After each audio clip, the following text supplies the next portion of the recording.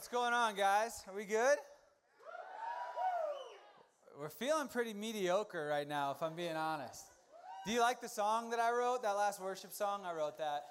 Me and Daisy, we did that together. It was just a Holy Spirit thing, so you're welcome. You're welcome for that. Guys, I'm feeling pretty good tonight. Like, can I be real with you? I'm normally, I have like my pitch, like look to your neighbor, give a hug, high five, handshake, tell him, it's good to see him. I don't know why. I never write it down. It just comes out of my mouth. I do it every single time. But tonight, I'm feeling a little like different, and this is why. All week, I've been like stressing out about this message, and not stressed because I'm nervous to speak in front of people. Stressed because I'm like, God, what do you want to say? And I felt like the message was, I was like, this is too basic. This is too like whatever. But I was actually in the back just getting some water, and I felt like God was like, hey, this is exactly what I want to say tonight. And it's weird when you speak a message on behalf of God, like, you're like, hey, God told me to say this to you guys. And so it's like a weird burden, but I just felt like it was lifted, and I felt like we're going to let this thing rip. And so now look at your neighbor. Give him a hug, a high five, a handshake. This is not a funeral. You can, be happy. Hey, my name is Connor. I'm one of the pastors here at YA. I know Andrew did this. There's like a mosquito on my arm. He did this a second ago. If it's your first time here, pop up your hand again one more time. I won't call you out, JJ, I promise. Hey, we just want to say welcome. You will find, I don't know if you've come here with church history, church baggage, maybe you've never been to church. You will find out very quickly that I am a Jesus guy, that we are a Jesus church. I'm going to talk about Jesus. I believe that Jesus is the most incredible person to ever walk the face of the earth. He's the most powerful, most loving, most gracious, most kind person. And I'll even take it a step further and say, I believe that Jesus wasn't just a person, that he was God himself.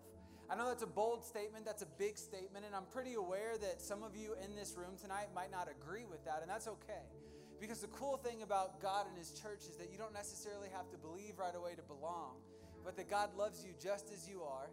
And I believe that the more you clearly see Jesus for who he is, he becomes more and more irresistible. And so my only goal tonight is to elevate Jesus, to talk about Jesus, and to talk about his love in God. And I'll just let God do the rest. And if he's working on your heart, don't be too tough or too strong. Let him do it. And we'll see where this thing goes.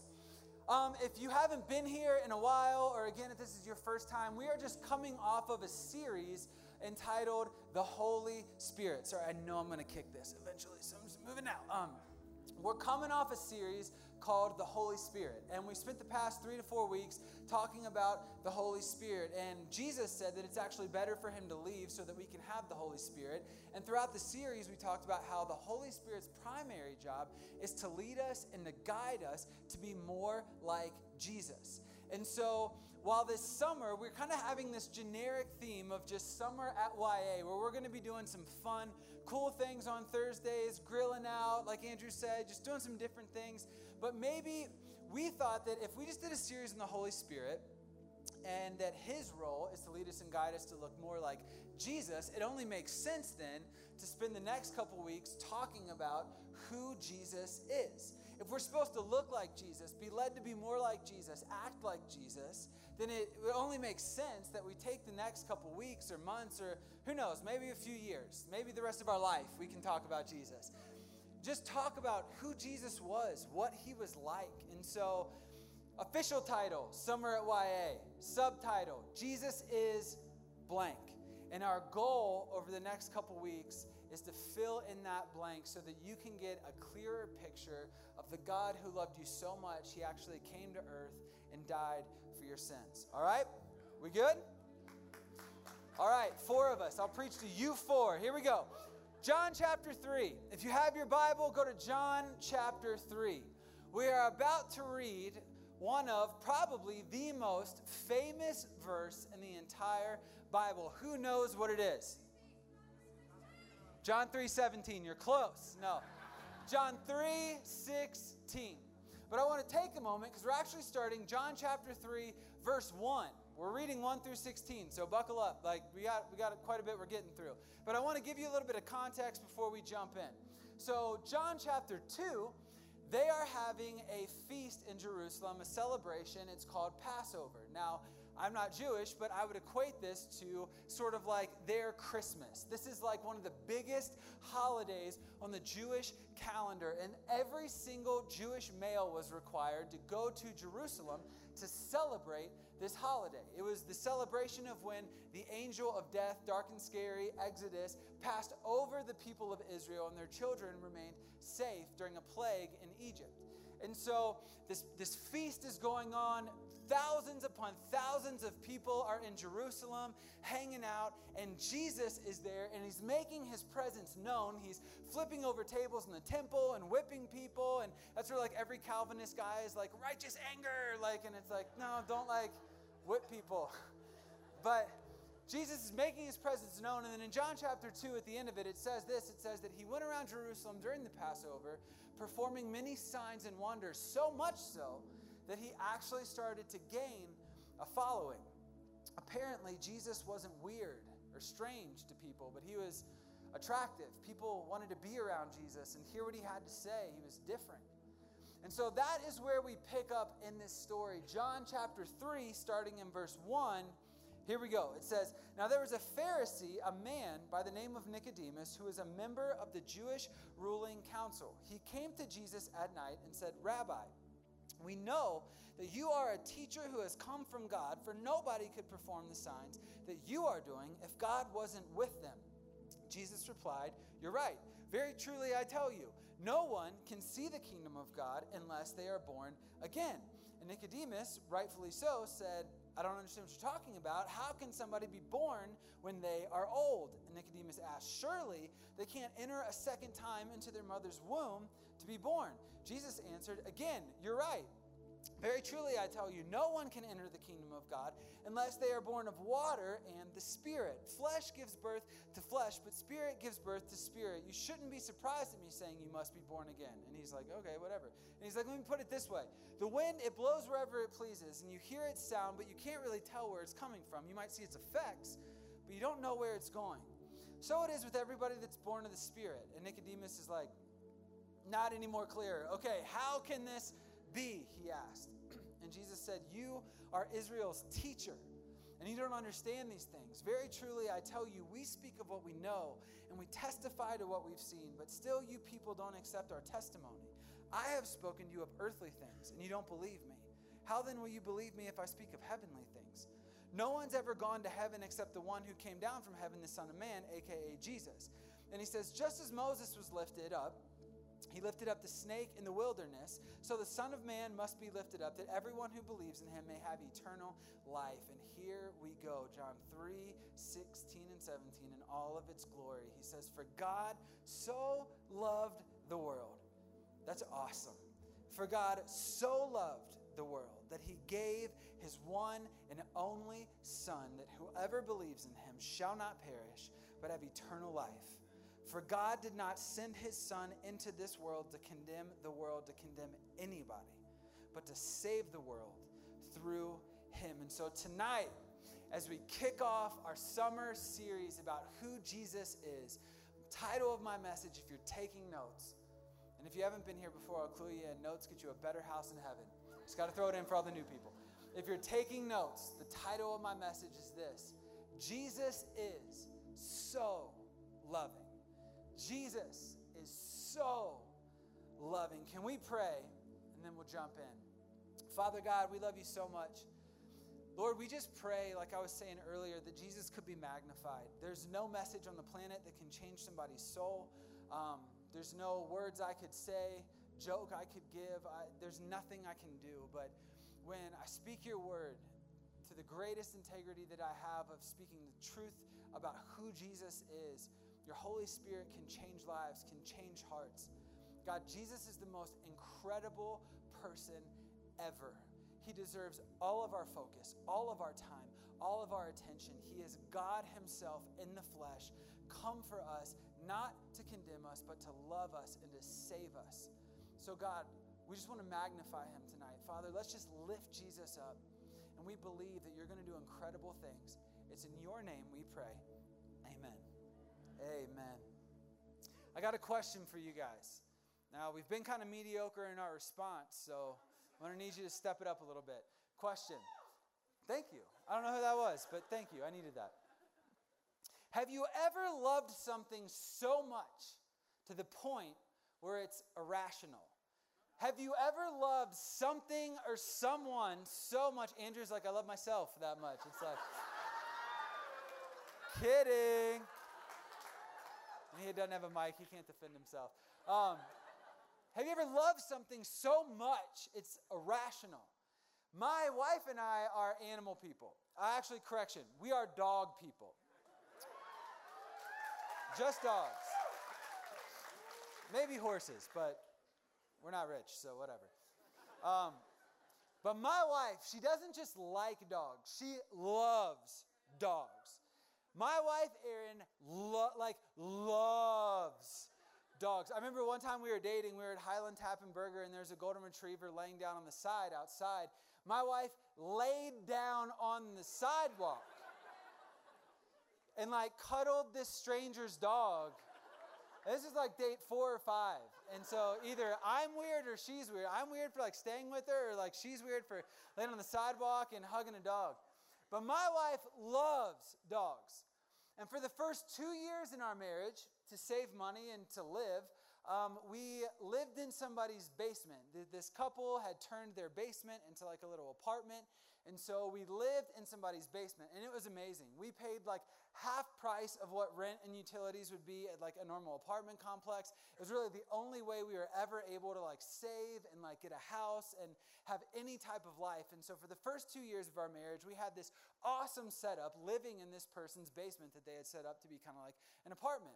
The only catch was we weren't allowed to have a dog. And now, honestly, was it a little upsetting? Kind of, but it made sense because we had to walk through their front door and kind of go through their living room to get to the stairs and go to the basement. So it had just been weird to have a dog. But all my wife wanted when we were engaged and getting married, she had a Pinterest board of just dogs. And I'm not kidding. You think I'm kidding? I'm not kidding. She just loved dogs. Couldn't wait to have a dog. And so sort of dog therapy for us is we had friends that every summer would leave their house and go on vacation. And sometimes it's for 2 weeks. But this particular summer, they left for 2 months. They went on a family vacation. Then they had a family reunion. And then something else was going on. And so they were gone for 2 months out of the summer. And Erin and I had the opportunity to stay at their house and watch their little 1.5-year-old golden doodle named Theo. And so for 2 months, my wife was on cloud 9. And listen, Theo is awesome. He is smart. He's intelligent. He's fun. He's playful. He's cuddly. He doesn't shed. Everything that you want in a dog. And so Erin, for 2 months, is in heaven. Every day, waking up, playing with Theo at night. Theo's watching TV with us. She's just in heaven. She loves it. She's having a dog. But then, eventually they get home and we have to go back to our dogless basement apartment. And I remember it was either the first or second night we were home. I'm laying in bed and I'm kind of dozing off. It's 10 or 10:30. I have this video on my phone, but I wasn't allowed to play it. I hear this deep, heart-wrenching sob. I'm imagine one of your most loved people in your life dies dramatically in front of you. That kind of sob. It is this soul-wrenching And so I kind of wake up and I'm oh my gosh, hey, are you okay? Did you get bit by something? Or what is happening? And literally, she barely can muster it. She's I miss Theo. So the first thing I do is pull out my phone and start recording. And I'm babe, I'm so sorry. Tell me about this. And literally, she's I swear on my life, she stops crying for a second. She's if anybody hears this video or whatever, I know you're recording, I will kill you. And then she goes back to to crying. But I'm what is wrong? I love dogs too, but I would never cry over and she's seriously tears pouring out of her eyes, barely can utter words. And she's I just feel like they took him from me. And I was like, what, the owners? Like, the owners took their dog back? Like, that's kind of how it was going to go. And literally, I'm not kidding you. She's like, it feels like somebody took my heart and just ripped it out, and I don't know what to do. And I remember laying in bed. I was like, never in my life have I ever seen somebody with such intense and almost irrational love for something. Like, I've never experienced in my life that type of intense, irrational love for a dog. Like, my wife, yes. My grandparents or parents, absolutely. But like a dog? She had the most intense, irrational love I had ever seen in my entire life, just sobbing in our bed about her missed dog that we were babysitting or whatever, dog sitting. And as we kick off this series, watch how I tie this in John chapter 3, we're introduced to a man named Nicodemus. And he has this view of God. He has this way that he thinks about God and talks about God. And in this encounter with Jesus, his view of God is about to get totally flipped on its head because of the powerful, intense, irrational love of God in Jesus Christ. See what I did there? Brought it in. So Nicodemus. We're introduced to this guy named Nicodemus in John chapter 3. He's actually one of my favorite characters in the Bible. He makes 2 other appearances in the book of John. So here's my challenge. Go read the book of John and find him. Don't Google it. Read the book of John and find the 2 other times where Nicodemus appears. But he's one of my favorite characters in the entire Bible. And he's introduced to us in the story of John as a Pharisee, a ruler of the Jews, and somebody that came to meet Jesus at night. And at first glance, when we read that, we're like, okay, whatever. John, the author, he's just trying to give us like the setting of this conversation that's about to take place. But if we were in ancient Israel, or if we were Christians kind of right at the founding of the church, Jesus had just gone up into heaven, and we were trying to make this Jesus thing happen. If we had that ancient Jewish perspective, we would have recognized some things in John's description of Nicodemus. The first thing that he says is that Nicodemus is a Pharisee. So a Pharisee in that day is a religious leader, almost like a pastor. They were like a religious leader of the day that were very familiar with the law of God, with the Old Testament, with the first 5 books of the Bible and the 10 Commandments and the laws that God had given them to regulate their religion and their faith. He made a living as a Pharisee off of interpreting the Bible, their Bible, the Old Testament, and then teaching other people about it. And it actually went as far as Nicodemus, as a Pharisee, part of his job would be to punish and outcast the people that did not keep the law the correct way. He was a very powerful religious figure. And in his mind, a relationship with God would begin with sort of like an obscure view of holiness, where he thought that the more separate he could become from bad things and bad people, the more that God would love him and approve of him, and the more that he would be in God's good graces. He is then described as a ruler, somebody with authority. And the Bible will kind of hint at the fact that Nicodemus was in this thing called the Sanhedrin. The Sanhedrin was a group of Jewish people that were appointed by Rome during Roman occupation to govern other Jewish people, because Jewish people didn't like to be governed by Rome itself. And so he was a political figure. He was famous. People would have known who Nicodemus was. He's not like Justin Bieber famous, but maybe But walking around the streets, people would have known who this man was. And finally, it says that he came to Jesus at night. That's interesting because what it's saying is this man that people look to for his view of God and how to live a life to get God to approve you, he had something riding on this conversation with Jesus. And he didn't want a lot of the people that followed him to know that he was going to Jesus to have a conversation. So basically what John is telling us in those 3 little descriptions of Nicodemus is this: he is a guy that people would look to and would recognize and say, that guy knows how to have a relationship with God. That guy knows how to approach life and approach God. He was a man that supposedly knew who God was, how God thought, how God operated, what God wanted to be done and not done. That was this man's framework. And Nicodemus, in this conversation, thinks that as he approaches Jesus to have a conversation about God, that it is his resume of good works and doing his best and keeping the law and shunning bad people and punishing bad people and kicking bad people out and making it harder and harder to approach God. He thought that that was the foundation and the key for his relationship with God. And he approaches Jesus with this mindset. His understanding, his foundation is to know God, I have to be able to do something for him. I have to be able to do something for him. And he approaches Jesus and he says something interesting. He says, Rabbi, which means teacher. He says, we know that you are from God because nobody can do what you are doing if God is not with them. Now, this is an interesting title that he gives Jesus. He says, teacher. It's interesting because other people would have called Nicodemus teacher. Rabbi was a term that Nicodemus would have been very familiar with. And so what he's doing is he has this question about God, but he's insecure because people see him as the man that should know everything about God. But he sees in Jesus that there's something different about the relationship that Jesus has with God that he has with God. And so he says, Rabbi, teacher. What he's trying to do is level this playing field. And he's saying, Jesus, I'm a teacher. You're a teacher. Like, you can check my stats. Like, I've got people that are following me. Like, I keep the 10 Commandments. I, kick out bad people from the temple. Like, I'm a teacher too.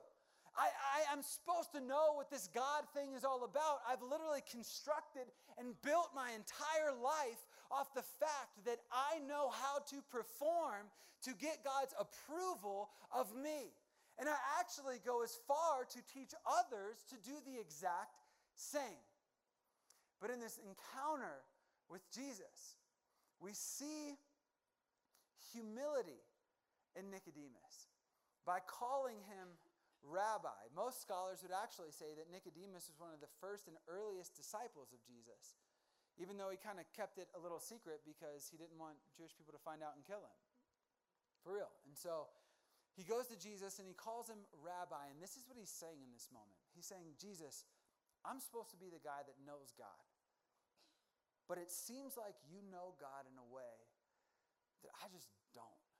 Like, I've built this foundation of my life on performing for God to get his approval, but there's something about you and the way you talk and the things that you do that is just different than I've ever experienced. And you know God in a way that I don't, and I want to know God like that. And Jesus says, hey, that's exactly right. I know God in a totally different way because, one, surprise, I am God. Two, the foundation that you've built your entire life on isn't what God is about. And so Jesus, Nicodemus is like, Rabbi, like, how do you do all these God things? And Jesus responds to Nicodemus, but it's in a very peculiar way. It almost seems like Jesus is overlooking Nicodemus' statement. Nicodemus actually didn't even ask Jesus a question. He's just like, you seem like somebody that God's doing stuff to. And then Jesus responds in what seems to be a really weird way. He says this, he's like, yeah, no one can see the kingdom unless they're born again. And Nicodemus literally is like, what? Like, that's not, well, what do you mean? I asked like about God, and you're talking about being born again, like out of your mom? Like, and it also just like, it also made me think, like, how weird sometimes can we as Christians be when we're, like, trying to explain Jesus to people? It's like, what do I need to do to follow Jesus? Well, just be born again. Like, you just get on in there and be born one more time. Maybe too far. Okay. But Nicodemus is, like, born again. Like, what are you talking about? He literally says, Jesus, what do you mean? It seems like Jesus is like disregarding this comment and sort of speaking to something totally different. But what is actually happening is Jesus is speaking to the heart of the issue that Nicodemus doesn't even have vocabulary to ask for.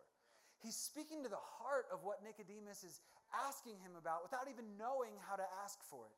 He says, Nicodemus, if you want to experience God the way that I know God, If you want to experience the Father the way that I know the Father, if you want to experience the kingdom of God, you have to be born again. And this is what Jesus is saying this is what he means when he says that. You have to have a clean slate in the way that you think about God. You need to be born again. You need to have a fresh start. You need to leave that foundation that you've worked for and built your entire life. You need to leave that to the side because you don't understand what God is about. And if you try to pursue God with the mindset you already have, you're never going to get it. But if you can be born again, if you can have a fresh start, if you can clear your mind and allow God to define himself to you instead of you trying to define who God is, then you will understand and experience God the way I experience God. The way that I would simply summarize being born again is this. Jesus is saying, Nicodemus, you have to realize that you are absolutely helpless when it comes to helping yourself. And your whole life has been built on what you can do and what you can bring to God. It's been built on helping yourself, making yourself better. But you don't even understand the first thing about it. Jesus is saying, Nicodemus, you need a fresh perspective. He's saying, you can't come to God. You can't know the Father the way that I do if you think it's going to be your resume that gets you there. If you think it's going to be your knowledge, if you think it's going to be your vocabulary and the way you can explain certain things, if you think it's going to be how many people you invite to church, if you think it's going to be how many bad things you don't do and how many good things you do, then you're never going to understand what God is about. And I think as Jesus is saying this to Nicodemus, he's also saying this to us in here as young adults. If you're in here and you're curious about Jesus, maybe he's never crossed your radar, but you came to party at the park and then somebody invited you and you're like, honestly, I didn't even really care about Jesus before I walked in here, but I don't know. If you want to know what Jesus is and what he is about, I'll tell you first what he's not about. He's not about you trying to impress him. And that is what Nicodemus built his whole life around. The foundation of his encounter with God was him working so hard to impress God with what he can do and what he didn't do. But Jesus is saying to him in this moment, if you want to understand God at all, if you even want to begin to understand what the kingdom of God is about, if you even want to begin to understand what I am about, if you want to begin to understand what the Father is about, what he's like, what he thinks, how he acts, how he is towards you, you have to understand this. This must be your most foundational and fundamental understanding of God and how he sees you.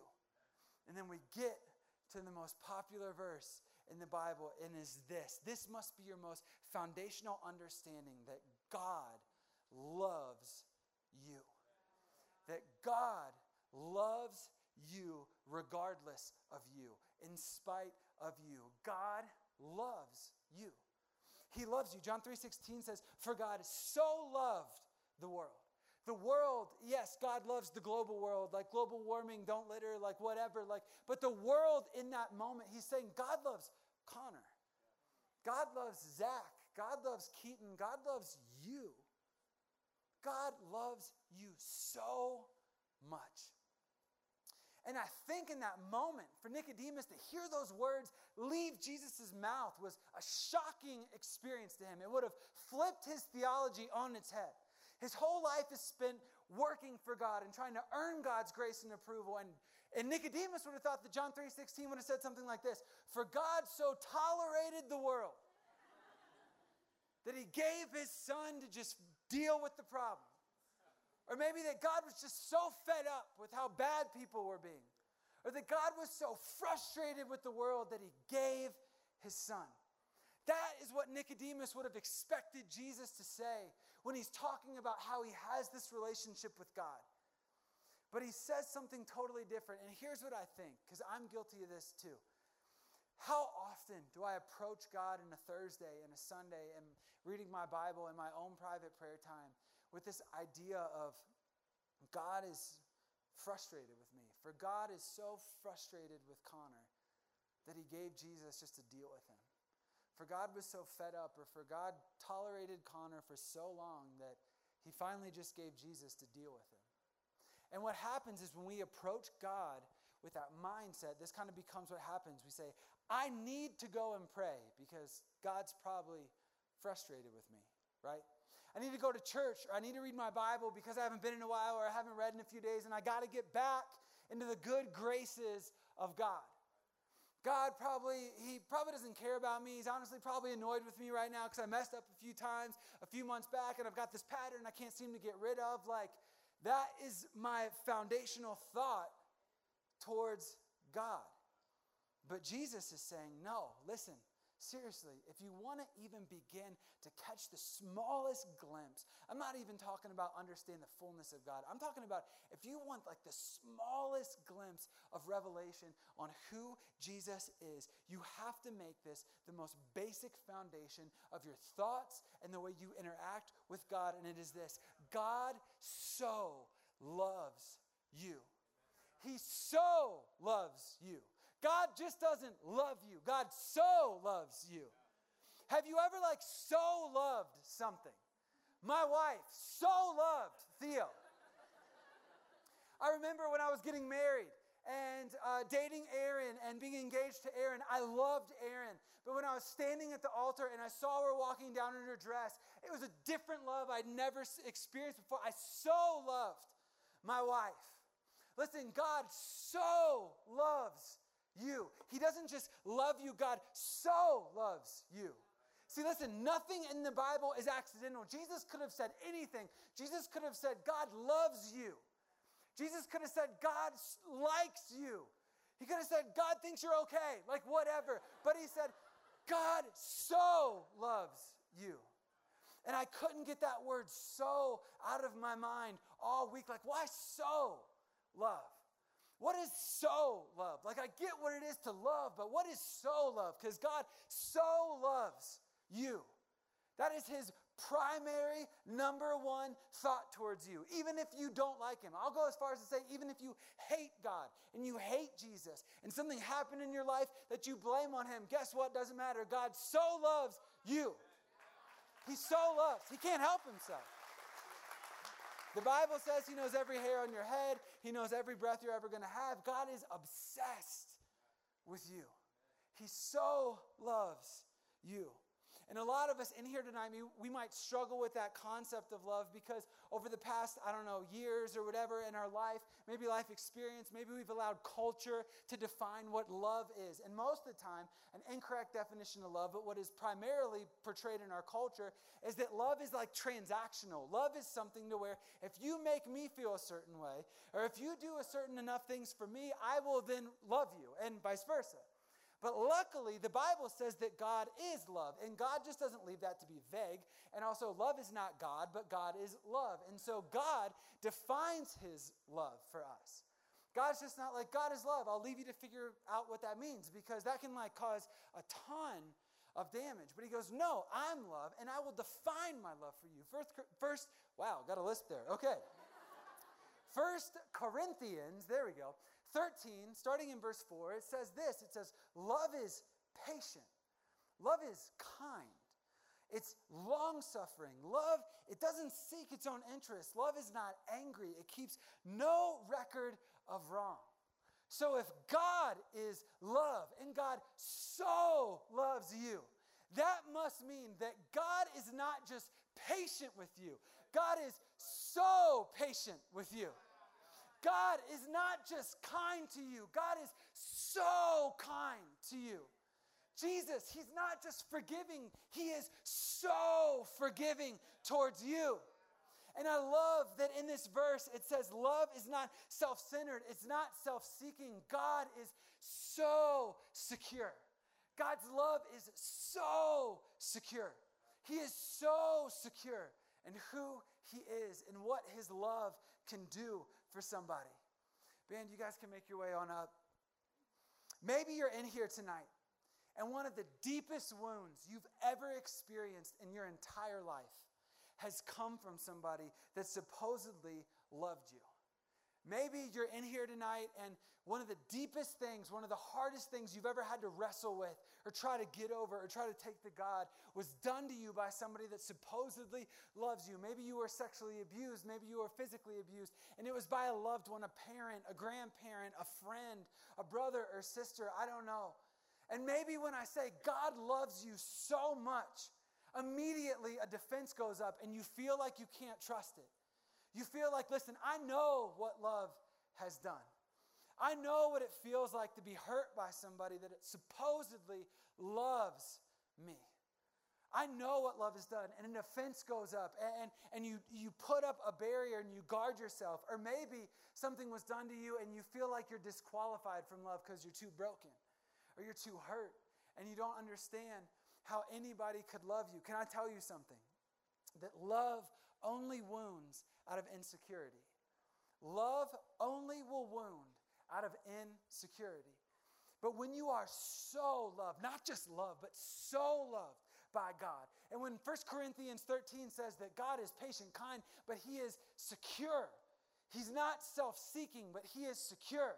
Then you can know that his love towards you is not manipulative. God's love towards you is not manipulative. It's not given out of insecurity. Love is untrustworthy when it's given out of insecurity to gain validation of yourself. People that hurt other people with love are people that feel insecure and give love to gain validation back. But God is so secure in who he is. And when God is so patient and so kind and so forgiving, and his love is so secure, look what can happen with a love like this. John 3:16, for God so loved you and me that he gave. A love that comes from a place of security can give without any expectation of return. A love that is birthed out of a place of security. If God is secure in who he is, and let me tell you, he is. And if his love is secure towards you, then he can give that love in confidence because it comes from a secure place. What does God give? John 3:16 and 17. For God so loved the world, you and me, that he gave freely his one and only Son, that whoever believes in him will not perish, but they will have eternal life. For God did not send his Son into the world to condemn you, to beat you up, to remind you of your mistakes. But God came to save you through Jesus. And the foundation of that is his love. God so loves you. He so loves me that nothing can separate it. He's so kind to you. I feel like somebody in here tonight has come and they just feel like they're beaten up and they feel like they're misunderstood and they feel like, I don't know, that God is frustrated and punishing them. Can I just remind you that God is not just kind towards you, he's so kind to you. Some of you, you're in here and you walked in and maybe last night you messed up. You gave into an addiction, alcohol, pornography, whatever. Maybe you did that on your way in, or maybe you have plans to go out and do that right after. Can I just tell you that and you feel like I'm just treading on thin ice here, like I'm just one mistake away, or maybe that was the one mistake that sent God over the edge for me.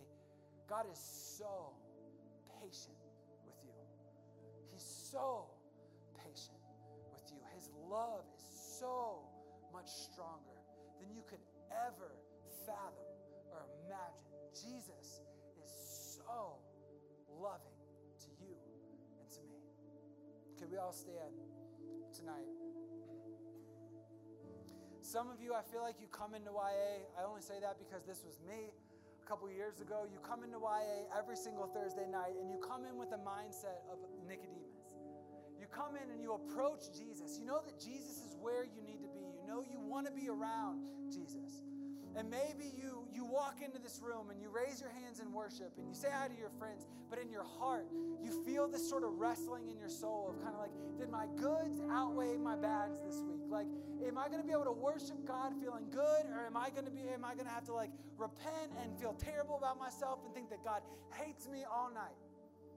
Can I tell you from the bottom of my heart, stop it. Just stop doing that.